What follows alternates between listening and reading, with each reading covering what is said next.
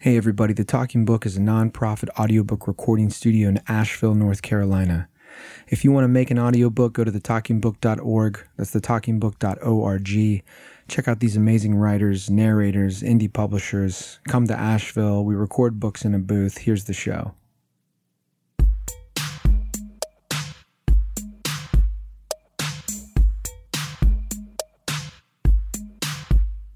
Welcome to the Talking Book Podcast. My name is Chris Hartram. I'm here again. I'm here in beautiful sunny Asheville, North Carolina. It is sunny today. It was sunny today. From my window, I can see a Harris Teeter. I can see Trader Joe's. I can see Whole Foods. There are mountains behind the grocery stores, and there's a large egg-shaped cloud. An egg-shaped cloud. It looks like an egg. It's next to the trees. Maybe it's just a bit of mist or fog, but it does look like it's an egg-shaped cloud. That's what I can see. What do you see? What do you see over there? It was warm today. It was like 70 degrees. My buddy Freddie and I, we took the kids to the park. We practiced karate, as we do. It was great. I live in an apartment, so I got Max, who's 5, and Woody, who's 3. And boy, oh boy, is it nice to be out in the sun. Man, love it. Anyway, today, we'll hear a reading from Avital Gad-Sykman in her forthcoming novel, Quero Quero, which is a novel set in Brazil, where she has lived for the past 30 years. She is from Israel. Quero Quero deals with emotional strife and survival through a story of 2 adolescent girls during a time of political oppression. Sykman's stories have appeared in Glimmer Train, McSweeney's, Prism International, Other Voices, Michigan Quarterly Review, many other places. She's the winner of the Margaret Atwood Studies Magazine Prize. Yeah, I'm excited about this one. Please enjoy Avital Gad-Sykman reading from her forthcoming novel, Quero Quero.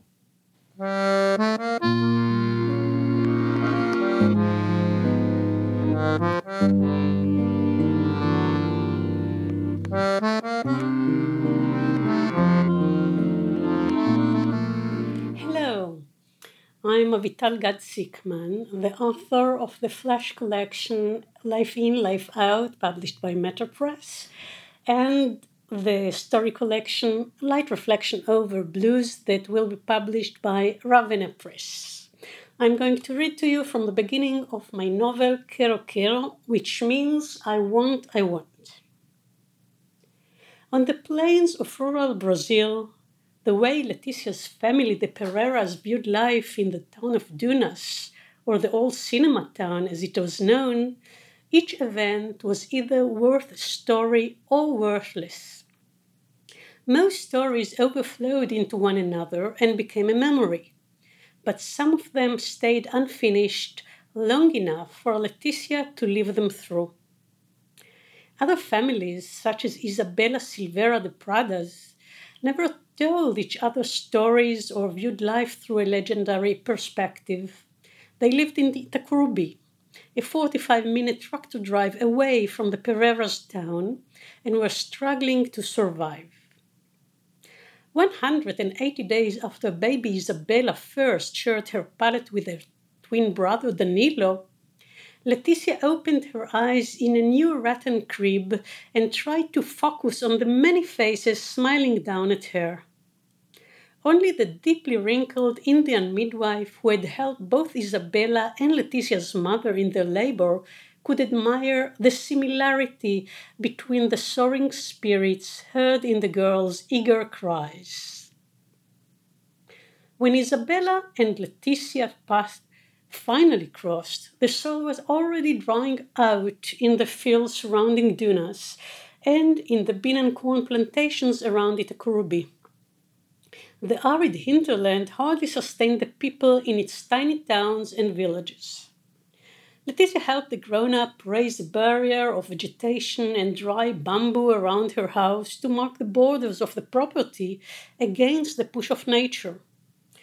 When she stumbled over loose twigs and fell against thorns, or scratched her knees or hand, she patted the stinging spot and kept up with the others, Things had already worked that way, so she wasn't aware of any alternative and didn't expect more comfort. She lived surrounded by long rows of cashew trees and cactus, where the insistent sand stretched its many fingers through the fences and tightened its death grip on the plants. Like other townspeople, Leticia was as tough as the weather. In 1971, when the girls turned 7, their lives started emerging like streams of floodwater, splitting and spilling around obstacles, then reuniting with force. All that year, the dust blurred their views and covered the skin like baby powder. This ground was so hard it couldn't absorb any rain and cracked like clay between long periods of drought. The garden azaleas, hibiscus, and roses soon withered, and Leticia worried about forgetting their colors. Later, when the world changed, Leticia reminded Isabella of the day they met, and Isabella recalled how the dirt streets of Itacurubi became rivers. That region was their center of the world. The rest of the country, fractured like the soil under a military government, remained almost irrelevant. The dunes threw sand in our eyes and we didn't know what hit us when it did. But then lightning opened the sky like a zipper, Leticia later said. Oh, you and your stories, Isabella replied with a toothy smile. That year, however, the rain that fell for 7 consecutive days between their 7th birthdays was the last one for months, and then a year, and one another. It didn't save the land. That last downpour continued all night, snapping against the roofs. At dawn, the gravel road was full of streams and puddles, and voices rose with delight or worry and panic, and they cut into Isabella's sleep. She woke up pressed against the wall by the weight of her little sister. She held onto the loose thread of a dream, but it escaped. Sweat trickled down her back under her large t-shirt and itched. The rough wall separated her home, a one-room shack, from Mauro and Matilde's bar, where laborers gulped their first dose of cachaça, the local firewater. Isabella's father used to drink there before he left the family. Now her mother frequented the bar every day after work. In Dunas, Leticia stretched. Her cousin Dudu, a wiry boy with rusty hair and restless eyes, came to pull her out of bed, cracking a fast smile. Itacurubi's flooded, there's no school, and your father wants me and you and Bia to go there with him, he announced. When it was a question of disaster relief, Leticia's stepfather, Adalberto, used his technical skills, and in times of natural calamity, he helped rescue people and objects. Despite her somnolence, Leticia sprang out of bed, hitting the floor too hard. She never missed an opportunity to look at streets and people. Later, she would daydream about them until their freshness became old and familiar. She grabbed her shorts and t-shirt and passed through the kitchen to fetch biscuits and water for the trip.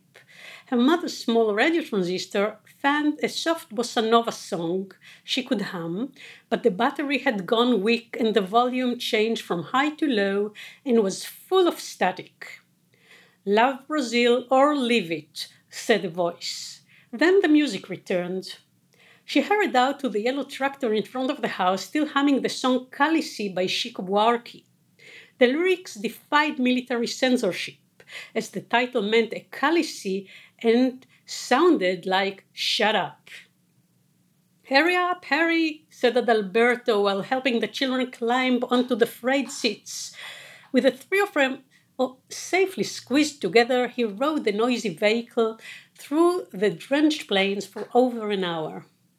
Bia laughed as she bumped into her young brother or rubbed shoulders with Leticia. Leticia laughed too, swept away by Bia's jolly mood. Such glee never lasted long, since Bia cried just as easily. Adalberto braked into a halt in the middle of a nameless street in Tacurubi. On one side, the hut stood on dry land. Down a slight slope on the other was a row of flooded shacks. "I'll call you when I need your help," he told the children as he got off the tractor. "Stay away from the contaminated water." Leticia studied the relatively dry shacks built with clay and plywood, rarely bricks. A muddy stretch of gravel separated them from the flooded street, now a river. The tractor, parked on a gravel road, overlooked the upslope houses that remained dry, and the downslope huts sunk in water up to their windows. The grey front of a 2-story sturdy bar, built with bricks, overpowered the poor patchwork of those constructions. A black-haired girl with olive skin burst out of this shack next to the bar, laughing aloud, jumped grandly into the water.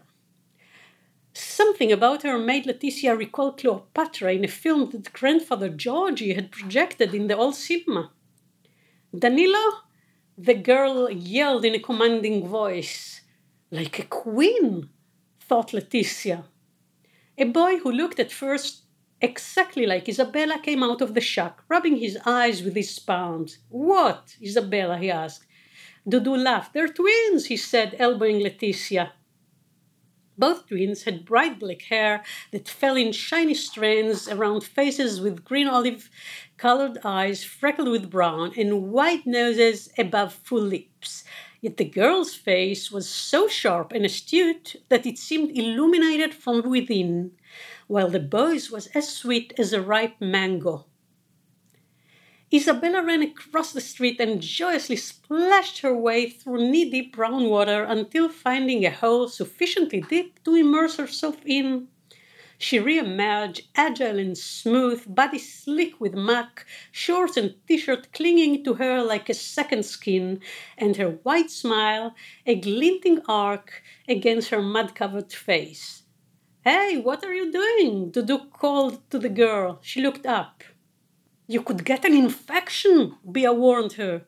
But Leticia identified with Isabella's excitement. The land had been dry so long that this sudden surge felt strange and alluring, rather wondrous. Isabella raised 2 fingers to signal victory and turned around back into the mud pool in clear defiance, wild and powerful, a girl who listened to no one because everybody listened to her. Leticia tried to muster up courage. She wondered if the girl could help her remain erect in the mud if she jumped into and slipped. The danger of infection was stronger if you swallowed water. But this girl could scare away any danger. Leticia landed well enough, reached down to the bottom to assess the depth of the cool, muddy water, and finally shoved her arms in it. "Good jump!" Isabella shouted.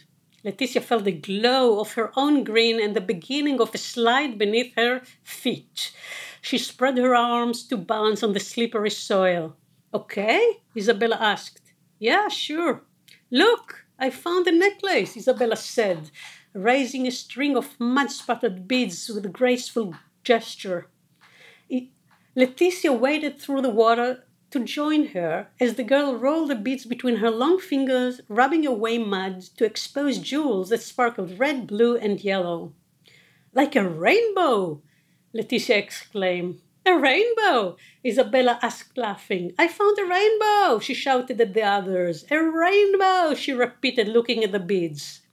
Leticia glanced upward and saw Bia in tears and scrambling from the tractor, motioning for her to get out of the floodwater.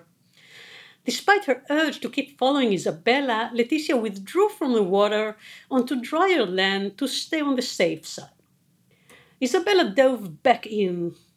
One by one, other children arrived and entered the river. They splashed water at each other, seeking to drench the children on the embankment and hitting Leticia too.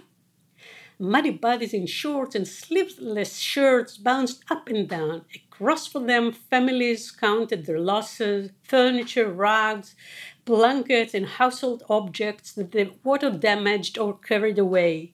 School material, pads of paper and food, all ruined. A man and a woman wept. An old woman wiped mud from a framed photograph. 4 women stacked wooden furniture out in the sun. Leticia's stepfather kept working, carrying soaked blankets and mattresses to the rooftops. A woman stepped out of the bar, flesh swaying like dunes under her tent dress. Raised on cinder blocks, the bar escaped being flooded. She bellowed, "Don't you get it, children? You'll get sick." Then she turned to Isabella as if the girl hadn't led the adventure. "Tell them, little neighbor." Isabella signals, thumbs up, and to Leticia's admiration, 2 little girls obeyed the signal and joined Matilde. "Nice going." Leticia called at Isabella, just like Isabella had said, "Nice jumping." Isabella looked up, acknowledging the compliment with a nod. "Treasure hunt," Isabella shouted. Dudu jumped from the tractor right into the water. "I'll kill you," a female voice yelled. The gathered crowd moved as one and opened the way for a woman in short dress. She swung her arms for balance, high-heeled sandals sinking into the soil. Leticia shuddered at her expression, hard with secrets and scorn. "Isabella," the woman said sharply.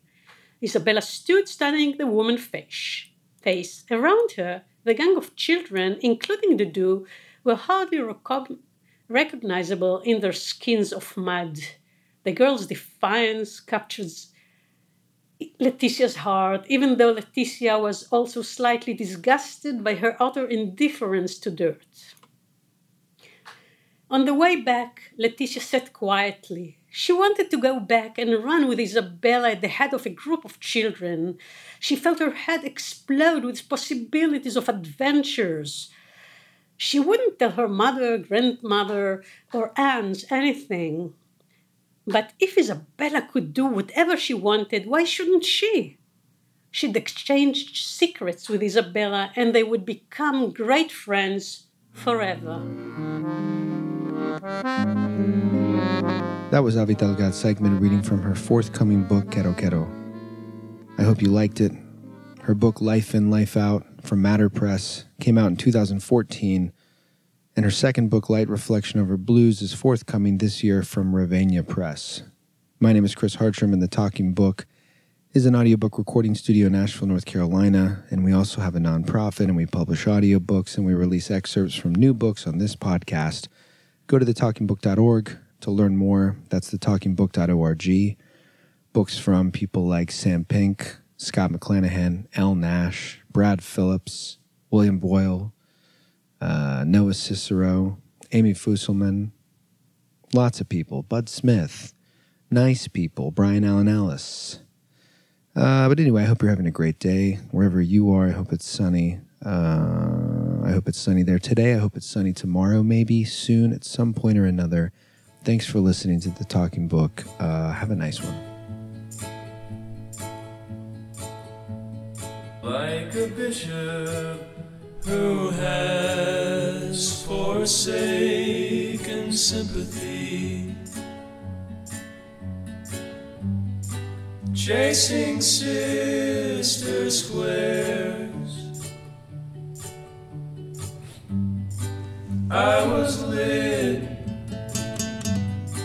before I knew that you were there. Like an angel who has forsaken certainty, sleeping in the square, I was lit before I knew the storm was passing over, and the window